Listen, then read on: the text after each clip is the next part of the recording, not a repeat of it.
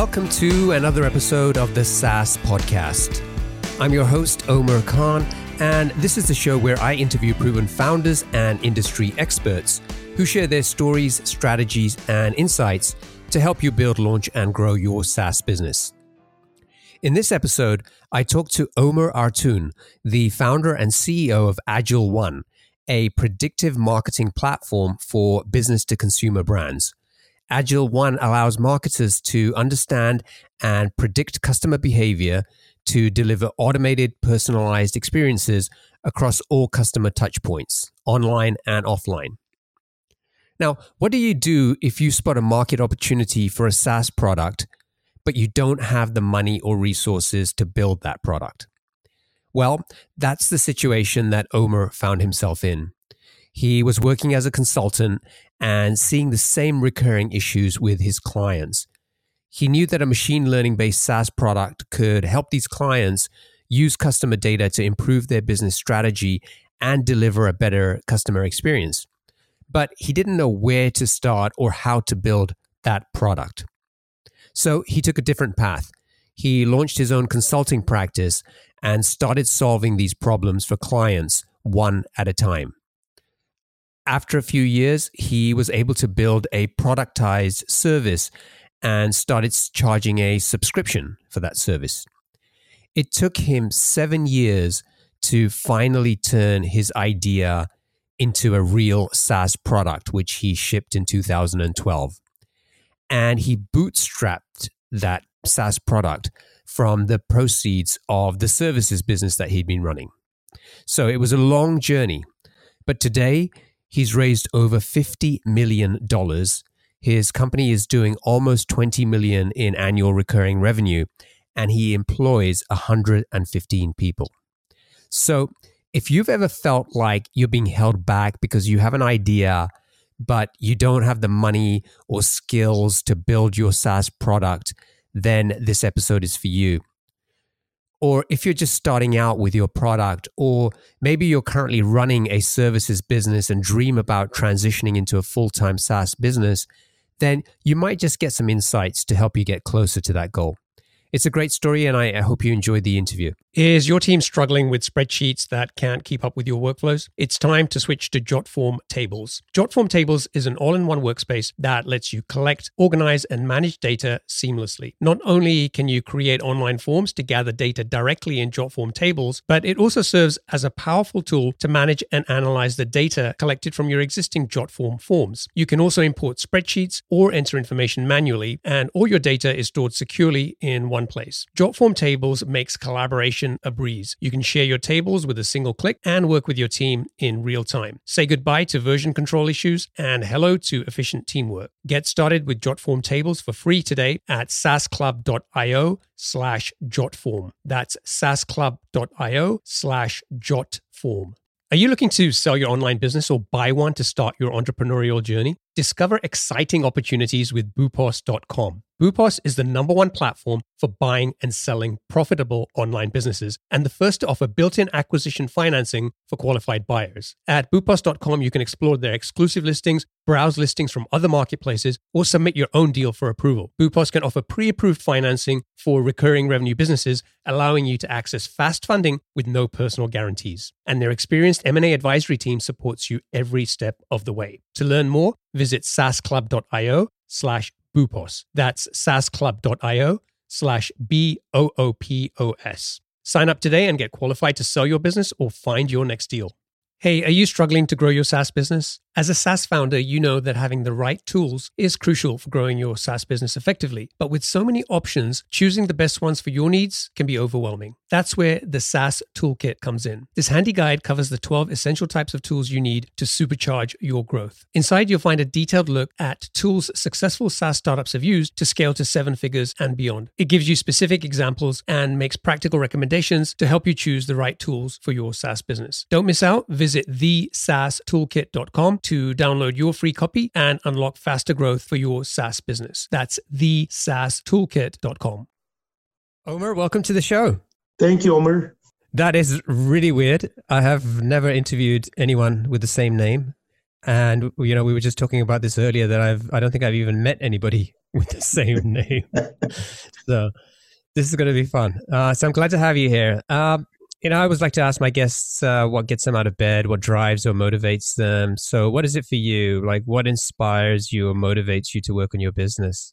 So for me, from an early age, the thing that really drives me is, learning new things. So if I'm stagnating, if I'm doing the same thing over and over again, that really demotivates me. And the other thing that really gets me out of bed is like building things. So, and it's both physically and mentally, like, creating something is really important for me.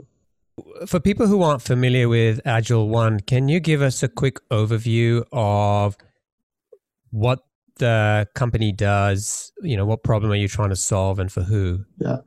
At a very high level, we're trying to solve how business to consumer brands, can deal with their customers. And, to understand that, I want to go back like 50 years, like when you went into your butcher shop, the butcher knew your name and what cuts of meat you liked and so forth.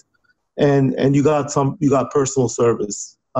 We went from that to becoming, for economical reasons, because it's much more efficient, to becoming much more channel and product centric. So then we, started buying our meat in a styrofoam package in a supermarket. Then we started ordering it on e-commerce and so forth.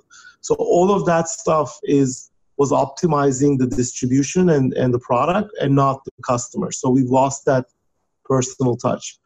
So the problem, and with technology and with with the advancements in digital media, we are now able to recreate that personal touch at scale for businesses, and that's the problem we're trying to solve. We're trying to help businesses to refocus on their customers and become much more customer centric as they used to be. Now, I noticed that one of your customers on your website was Tumi. So I'm assuming that means that if I walk into a Tumi store, the person that I'm interacting with in the retail store is going to have a lot of the insights about me as a customer and what I've done before and preferences and things like that. And is that kind of a way to think about it? That's absolutely correct. So, customers today, the problem arises from the customers today interact with brands in many, many different channels. So you might sign up for an email program. You might give your SMS, phone number for an SMS program.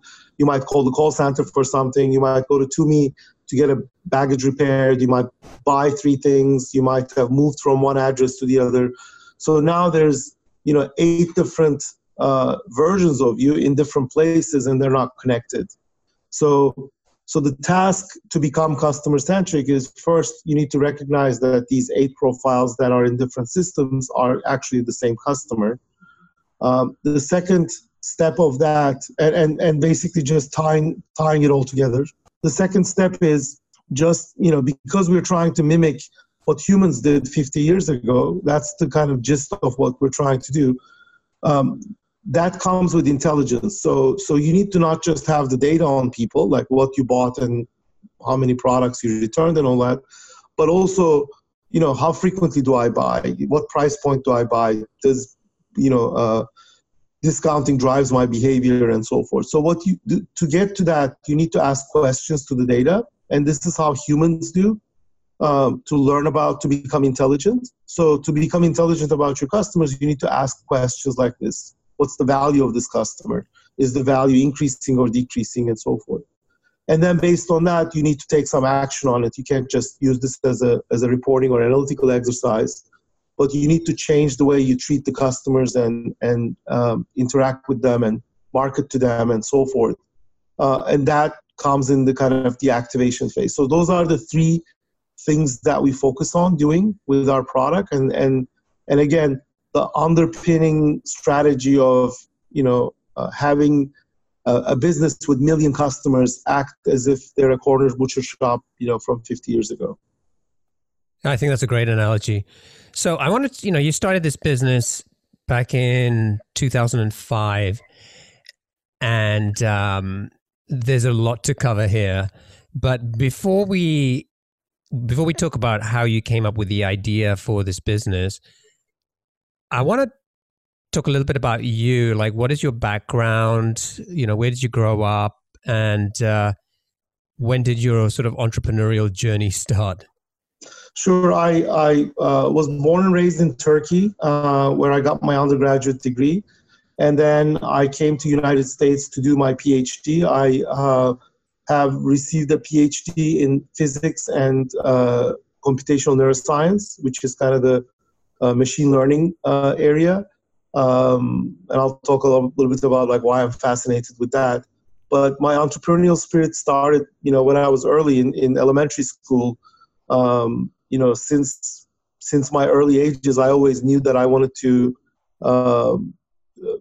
build stuff and do things and learn new things. So with the help of my uncle, who taught me how to make paper bags from glue, to there was a bunch of fruit trees in our school backyard which nobody was picking. So I used to pick fruit, made paper bags, and sold it on the street. When I was in 5th grade. And then from then on, I've always had, ideas here and there, and always, wanted to do new things. And didn't you start doing that as a kid because you wanted to buy a gift for your mother? That's correct. Yes, I've talked about this in another video, but yes, there was a Mother's Day gift that I wanted to buy for my mom, and I've saved all the money that I made from that, and it was a touching moment for my mom. God rest. Love it. That's an awesome story.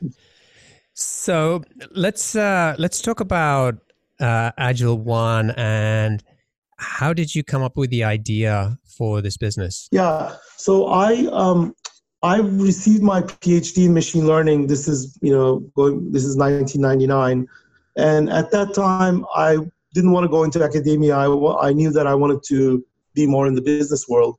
And what really struck me is that in the business world, people just didn't use analytics to its fullest extent of what was being used in academia. So I thought that this machine learning, which is, again, I can talk a little bit about that, but, and it's a hot topic these days. But machine learning really approaches the problems in a different way. It tries to solve not mundane problems, mundane computational problems like tax calculations and all that, but it tries to solve more complex problems that are easy for humans but harder for machines. And I thought that there would be a lot of applications of that. So I wanted to, first, understand how businesses work and so forth. So I went to McKinsey and Company to be a consultant there. And there, we use a lot of fact-based problem-solving approach and so forth to solve real-life business problems. And one of the problems that I encountered was one of the clients that we had a sales team that was, over 10,000 people. They had 16 different product lines. They had, over 50,000 kind of customers that are, basically everybody on everybody's list and so forth. But what they couldn't figure out is like, okay, some reps know some accounts better and some products better. So how do you assign a sales rep to a product to an account? And there was an optimization problem that everybody was trying to use like Excel spreadsheets to solve. And I basically said, okay, guys, step aside. Let me use some, machine learning to kind of show you how this thing is done. So I built an algorithm. I wasn't using Excel. I was using much more advanced modeling algorithms. And it basically blew people away in terms of the accuracy and the insights they got out of it and so forth.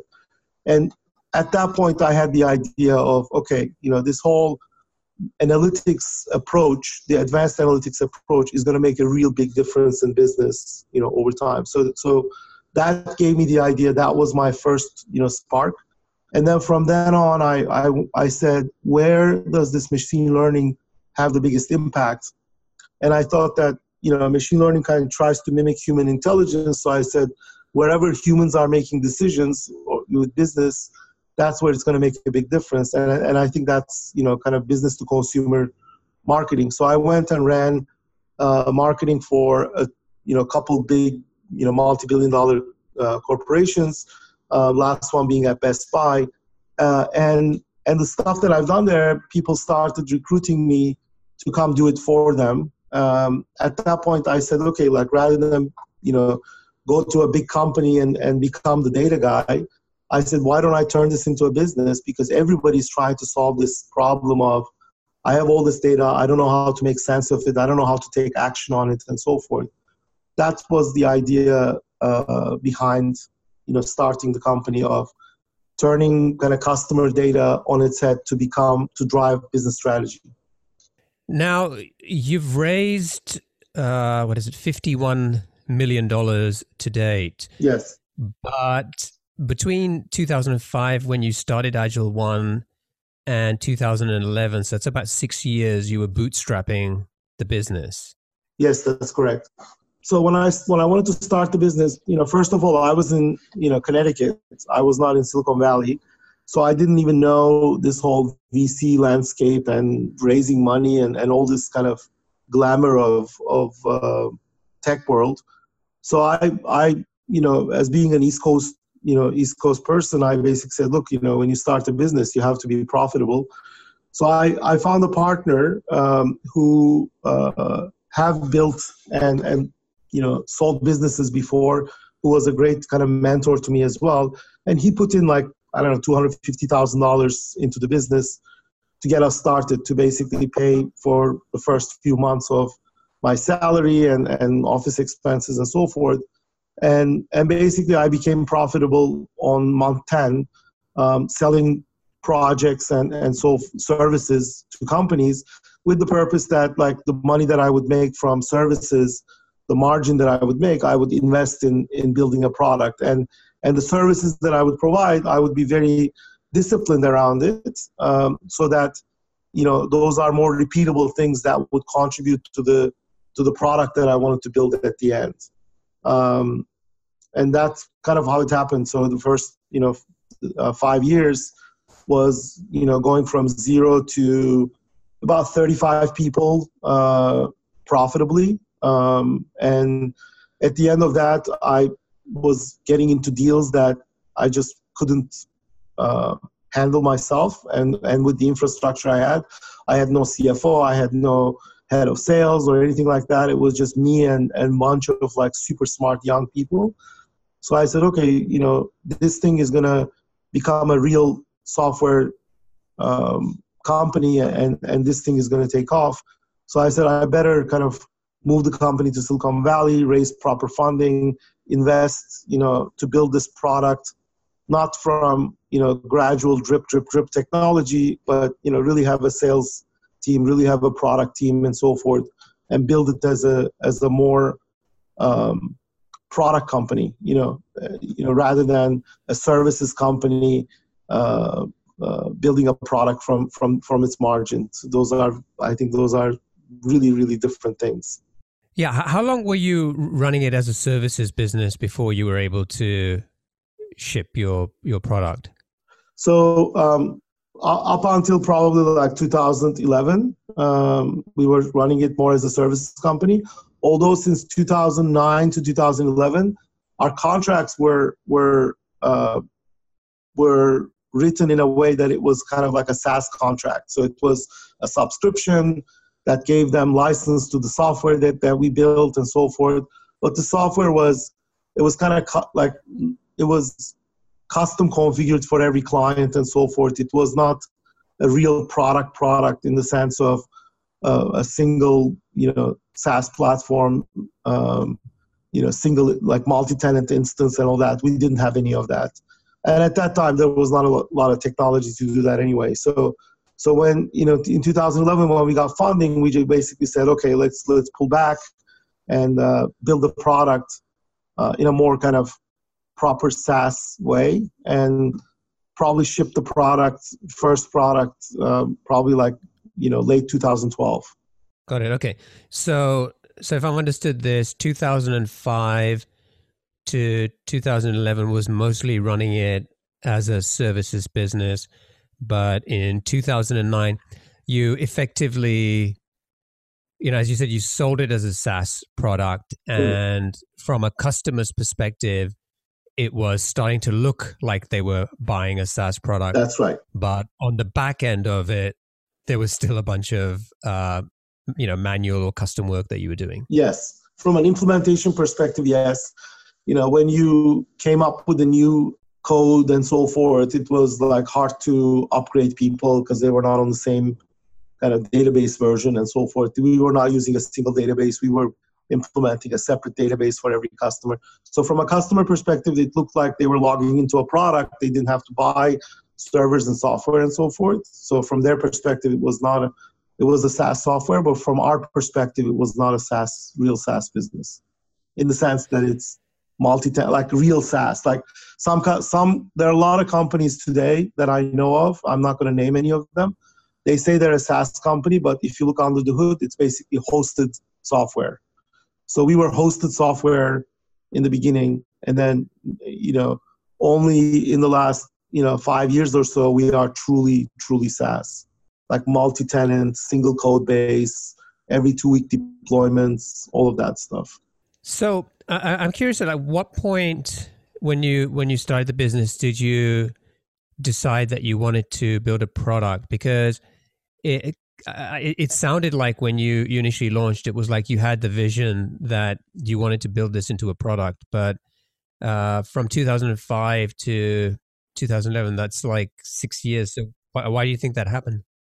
I mean, I've always had that vision from day one, but it took me much longer to get there because when you are bootstrapping with services, you are at the mercy of the next dollar you're going to get from the next customer you sell to. Right. And you don't have funding and it, and cash is king. You have to pay the bills and so forth. So, the customer kind of dictates the journey a little bit more than what you want to do strategically. Like if I had $10 million in the bank at that time, like I would have made different decisions. Like I would have said no to certain things because the customer wants a feature, like they want to have a survey feature, let's say, okay? And I would say like, no, we don't do surveys because that's not in our kind of strategic interest. I don't have other customers that are going to use it.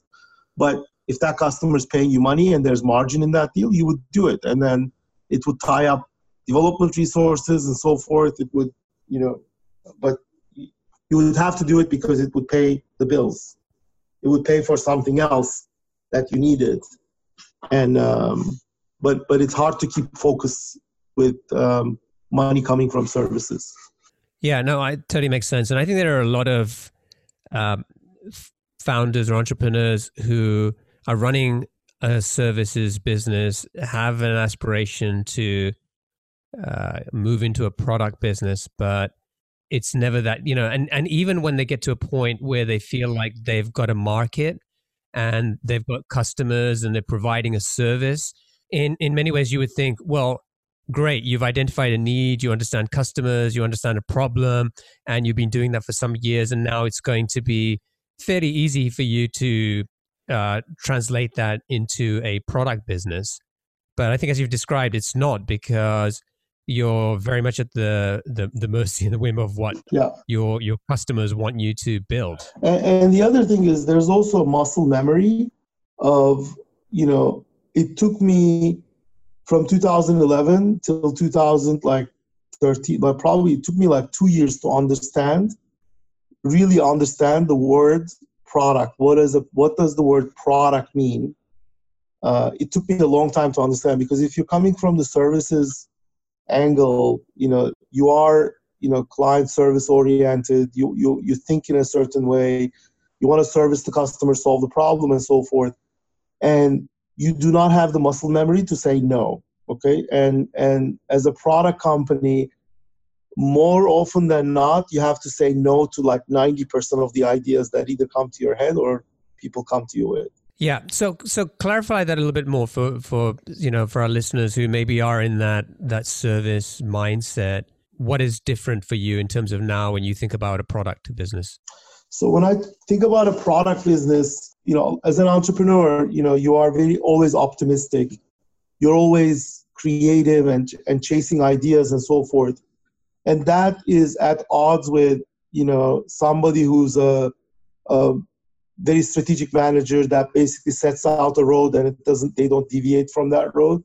And again, I think the real answer is somewhere in between, because, you might, if you have a very straight and narrow course that you set out and you don't deviate from that, you might miss the market or you might make mistakes because you need to be adjusting a little bit. But the way a lot of entrepreneurs, or even I did, which was some of the mistakes I made, is, when you hear different ideas, you basically say, well, we can do this or we can do that. Let's do that a little bit, test the market. Let's do that a little bit, test the market. I think again, like there's no one right answer. Like being completely like idea driven is chaos, but being kind of too narrow focused on a path is also failure. So I think you need to understand, you need to be able to go on as straight path as possible with some twists and turns that are dictated strategically. But if you make a twist and turn like every 5 minutes, then you will go into chaos. If you keep 100% straight line, that you will fail. I think the right answer is somewhere in between, which basically is the comment that I made earlier, is 90% of the ideas that come to your head, you should say no to. Are you an entrepreneur looking to buy a profitable online business or a founder ready to sell? Boopos is the #1 platform for buying and selling profitable online businesses. With their exclusive listings, as well as listings from other marketplaces, and the option to submit your own deal for approval, Boopos has you covered. Plus, they're the first to offer built-in acquisition financing for qualified buyers of recurring revenue businesses, allowing you to access fast funding without personal guarantees. And their experienced M&A advisory team supports you every step of the way. To learn more, visit saasclub.io/Boopos. That's saasclub.io/BOOPOS. Sign up today and get qualified to start your entrepreneurial journey or sell your business at the right valuation with Boopos.com. Yeah, I think that's a really good point, because you can be like so narrowly focused on what you want to go and build that you actually miss the opportunity. Or at the other extreme, you can be so open to what your customers are telling you that you go in all different directions. Right.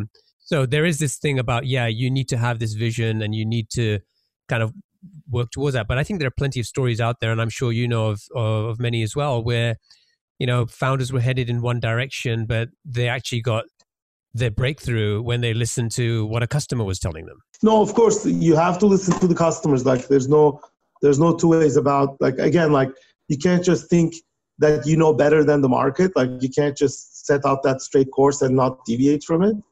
But what I'm saying is, like, if you have a product roadmap and do not change your next 3-month roadmap ever. Like if you want to change your roadmap, finish what you're doing in 3 months, or maybe it's 2 months, maybe it's 6 months, whatever the right break point is.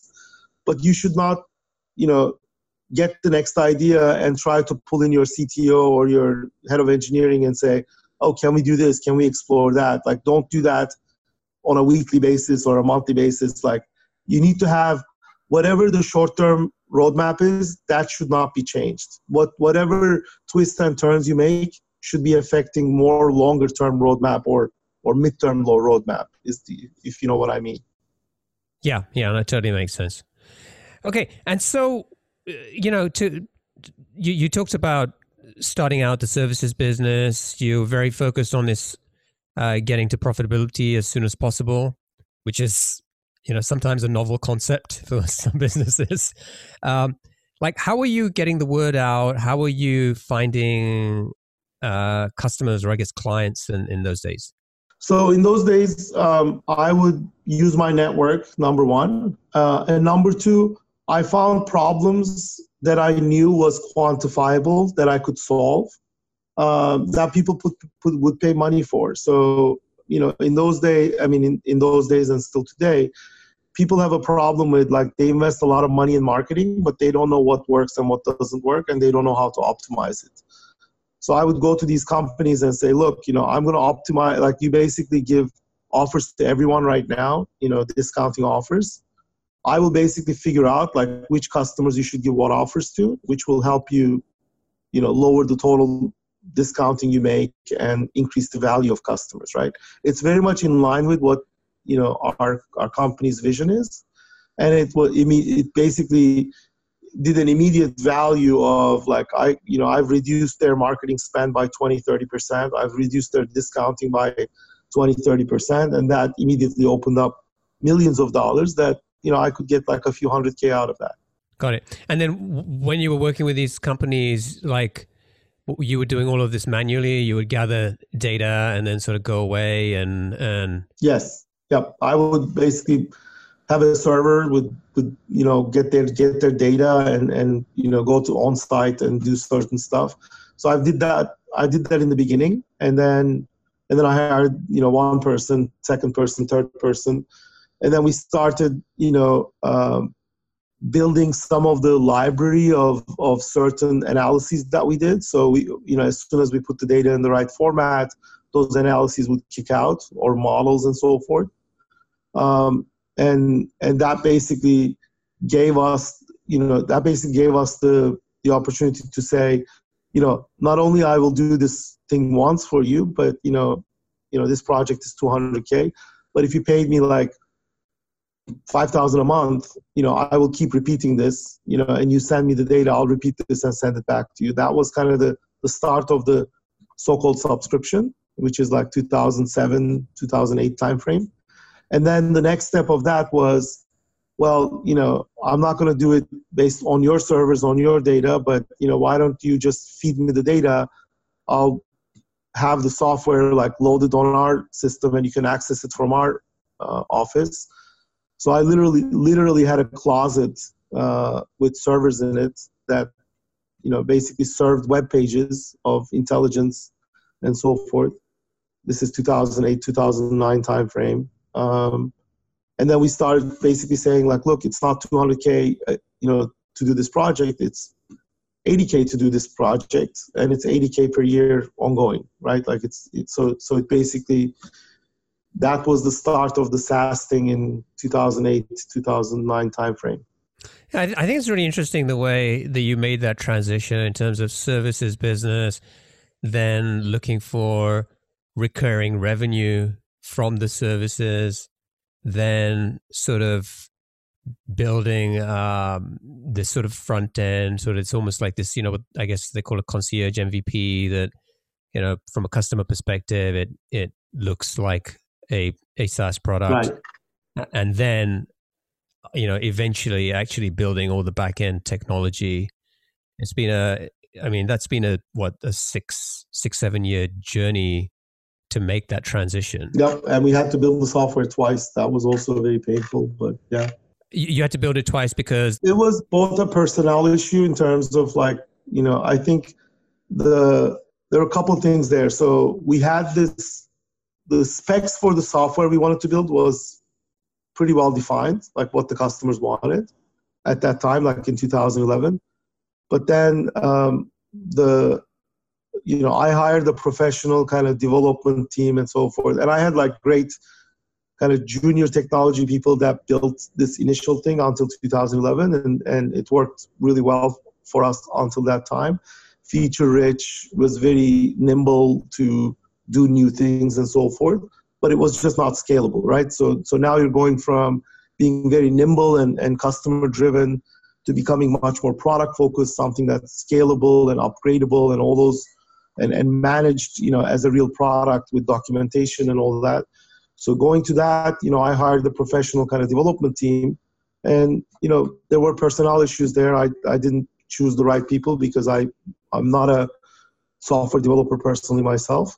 I'm more of an algorithmic guy, like math guy. So then the initial product they built was, because we're dealing with large data, we were using some of the new database technologies. These kind of big data technologies at the time was just brand new. And I would say like 50% of the technologies were crap, and the other 50% was way too early or way too buggy to work. So we kind of, struggled with that for a couple of years. And then in 2014, we basically said, okay, we got to throw all this away and we got to build a new platform. So then we started building that, and we came up with our product like at the end of 2015, beginning 2016. So for the last, 3.5, 4 years, we're on this, kind of newer platform that really works well. What were some of the issues you were facing with that first product? Like, how was it impacting your day-to-day business or the lives of your customers? This is a common problem with some developers. Like, I've always see every developer wants to do certain things the way they want to do it. So anything that somebody else did is never good. It's because it's not invented here. And they also want to use always like the newest technology and so forth, which, sometimes lead to, using immature technologies, and, you can't find enough people to hire and use those technologies and so forth. But I think like the right leader kind of solves that problem. And the problems that we ran into with the previous platform was, the machine learning core was using one version of Java, the other, like some UI framework, was using some other version of Java. And don't quote me on these things because I'm not really proficient in these things. But those things didn't work on the same server because they were using two different Java versions and blah, blah, blah. And they had to like do jump through a bunch of hoops to fix that problem, right? Like, so those type of things, like, you need to use not the latest technology, but, kind of the easiest path possible that has the highest, you need to build a product not because it's the coolest technology, but something that can be maintained easily. Yeah, no, I totally understand. And I think, there's one thing from taking a new piece of technology and building a side project as a way to learn the technology and to get experience with it. And there's another thing turning that into a production, system or product that is going to be used to run and scale a business, right? Yeah. And yeah. It sounds like the former was used to do the latter here, Yeah. right? Yeah. And then when you built it the second time, had you raised enough money, and do you hire like your own team, or were you still outsourcing? We hired the second team, the same team, like we just got new leadership and new architects and so forth. And that worked out well, but again, it took, again, I think every founder or every company is strong on certain things. Like, we were very focused on kind of this machine learning intelligence and, the creating value for the customer. And I think the whole, software piece of it, kind of, it took 2 tries to fix it, two tries to get there. Yeah. And so today, how big is the company? Like, how many, what's the size of your team? So we're about, 115 people, and our revenue is getting close to 20 million.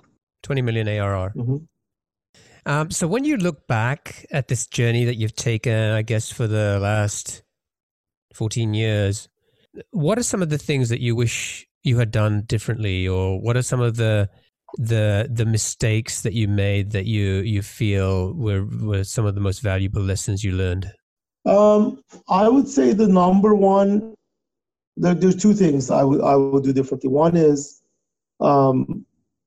again, it took me a while to understand what a product is. So before you have, like, if you're bootstrapping and then you take money, I think I wish what I have done is, when I've taken the first money, not put any kind of revenue or growth pressure on myself, and basically retrieved and built the right product that would scale fast. I think, building the product while you're trying to grow, putting the revenue pressure and the product pressure is not the right thing to do. Because at the end, what you create is we've signed up a lot of customers on a product that wasn't the right product, wasn't scaling. So those customers then need to be migrated and so forth. And then that's painful, right? Like you lose some of those customers, you migrate some of them and so forth, but you're basically not ready.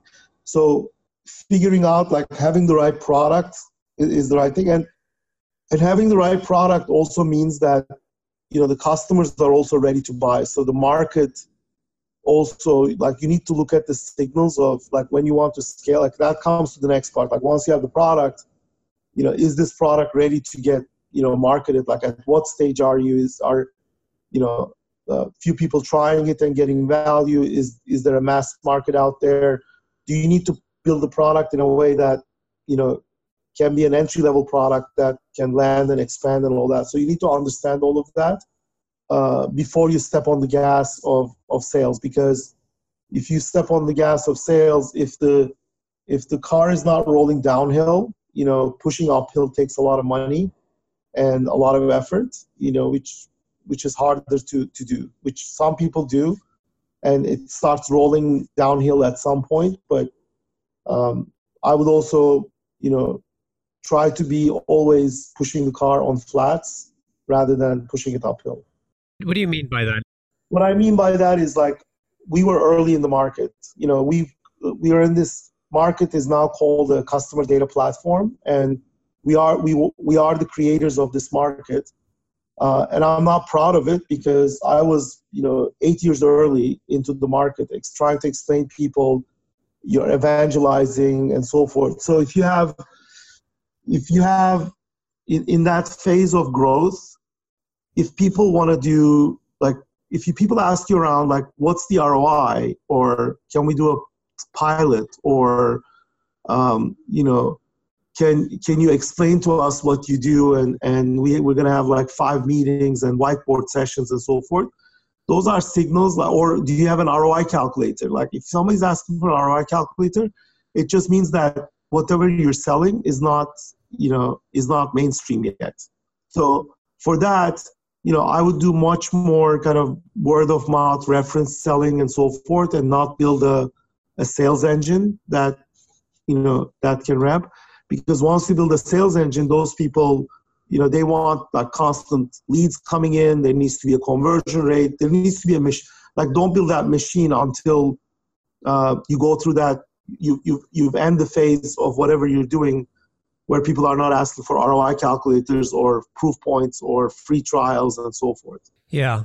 I mean, that's a great insight. But I think it's really tough to do because, as you said earlier, when you've got the revenue pressure, whether that's, self-inflicted or it's external, it's very hard not to be in a rush to put your foot on the pedal and accelerate. That's right. I mean, once you get money from the VCs, that's it. Like, I mean, people drool over, getting money from the VCs, and I have some of the best VCs in the world that support me, and they're very supportive. But at the end of the day, they are giving you money for you to grow. Like if they're not giving you money to build product, right? Like, I mean, of course, some of that money is going to go to product, but they're not going to get an exit for their money when you build the greatest product in the world. They're going to get an exit when you build that product and when you have revenue against that product, right? Right. So once you get the money, the clock starts ticking. That pressure, you can keep that pressure off for a little bit. If you are upfront about it, saying like, I'm going to take the next 6 months or a year to build this product. But that was the mistake I've done. I should have done that rather than stepping on the gas, because I already had like real customers and a few $1 million in revenue and so forth. I thought that I could just, build the product, in flight, but that was really hard, really, really hard. So are you saying you wish you had waited longer to raise money? No, I think, so there are 2 things, right? One is after I raised money, I should have waited I should have like given enough time to build the product a little bit better than what we did. Like rather than building it in flight, we should have pulled the boat on shore and built it and then sailed again.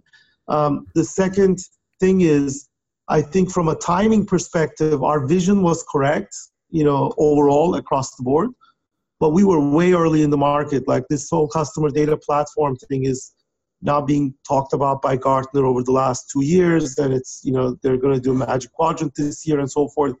But we were talking and evangelizing this 6 years ago. So it was, we were probably like 3-4 years early into the market, which basically translates into, we have built the market. Like, we can claim that we were one of the original kind of people in this category, but you don't get credit for it, right? But you are, right. You are burning money to educate the market and create that market, and it's expensive. Okay, so it's time to wrap up. We're gonna go into the lightning round. I'm gonna ask you 7 quick-fire questions. Are you ready? Sure. Okay. What's the best piece of business advice you've ever received? Cash pays the bills. What book would you recommend to our audience and why? There's a book called Nudge. It explains how people make decisions, how human kind of heuristics of intelligence works. It really was enlightening for me to understand how people think and work. That's Nudge, Improving Decisions About Health, Wealth, and Happiness. Yes. Is that the one? Yeah. Okay, cool. What's one attribute or characteristic in your mind of a successful entrepreneur? Grit. What's your favorite personal productivity tool or habit? As a very creative person, for me, it's surrounding myself with people that are very well organized. What's a new or crazy business idea you'd love to pursue if you had the extra time? Opening a restaurant. Really? That's interesting. What type of restaurant? I cook kind of Turkish food, and I actually do pop-up restaurants every 2 months. Wow. Yeah, which is in high demand, so I would turn that into a restaurant.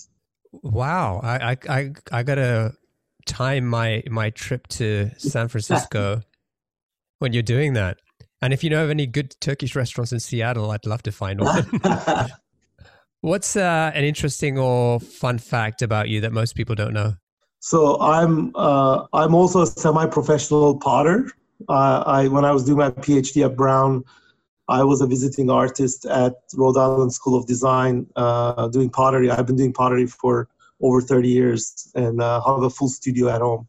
Wow. I've often said that I should ask these questions at the beginning because it just opens up, like you just see a different person, right? In terms of when you ask these questions. And finally, what's one of your most important passions outside of your work? I would say it's pottery and cooking. Awesome.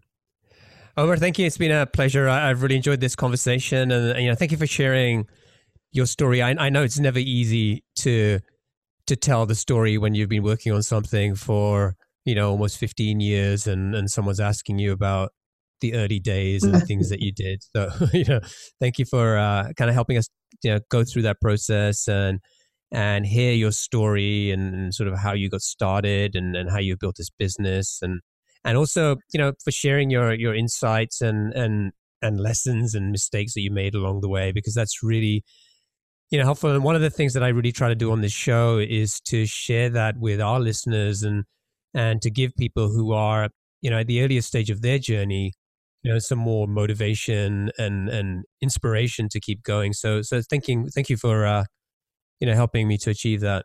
You're welcome. Now, if people want to find out about Agile One, they can go to agile1.com. That's AGILONE.com. I'll include a link in the show notes as well. And if people want to get in touch with you, what's the best way for them to do that? They can use my email address. It's omer.artun@agile1.com, omer.artun@agile1.com. Agile1.com. And just to be clear, it's Omer with an OMER, just like mine. So don't write it with an OMAR because neither of us will receive those emails. Nor we will respond. Yeah. Thank you, my friend. It's been a pleasure. I wish you all the best. Thank you. Bye-bye. Cheers. Are you still wrestling with rigid spreadsheets that slow down your team? Jotform Tables is a solution you've been looking for. Jotform Tables combines the power of a spreadsheet with the flexibility of a database. You can collect your data through customizable online forms, and Jotform Tables automatically organizes and stores all the data submitted through your Jotform forms. You can also import and export files and collaborate with your team effortlessly. All changes are synced in real time, so everyone is always on the same page. But Jotform Tables is more than just a spreadsheet alternative. With conditional formatting, data visualization, and more than 250 integrations, it's a complete productivity platform for your team. You can even automate tasks and workflows to save time. Ready to centralize your data, boost your team's efficiency, and take your productivity to new heights? Sign up for free at saasclub.io/jotform. That's saasclub.io/jotform. Do you dream of owning a profitable online business, or are you looking to sell yours? Boopos.com is the #1 platform for entrepreneurs and founders alike. With Boopos, you can discover exclusive listings, browse listings from other marketplaces, or submit your own deal for approval. As the first platform to offer built-in acquisition financing for qualified buyers, Boopos makes it easier than ever to acquire a recurring revenue business without personal guarees. Their experienced M&A advisory team is dedicated to supporting you throughout the process, ensuring a smooth transaction. Don't miss out on this exciting opportunity. To learn more, visit saasclub.io/boopos. That's saasclub.io/boopos. Sign up today and get qualified to sell your business or find your next venture. Attention SaaS founders, are you determined to scale your B2B business to that coveted $1 million ARR milestone? I've got something that can help you get there faster. Introducing the SaaS Club newsletter, your weekly companion on the journey to SaaS success. Packed with proven strategies, practical insights, and exclusive interviews with B2B SaaS founders who've been where you are, this newsletter is your ticket to accelerated growth. Each week, in just 5 minutes, you'll gain access to a treasure trove of growth tactics, lessons learned, and insider tips to help you navigate the challenges of the early stages and scale your business to 7 figures and beyond. So why wait? Become part of a 4,000 plus strong community of SaaS founders and entrepreneurs who are already harnessing these insights to drive their growth. Visit saasclub.io/newsletter and subscribe to the SaaS Club newsletter today. Gain the support and expertise you need to keep forging ahead on your SaaS journey.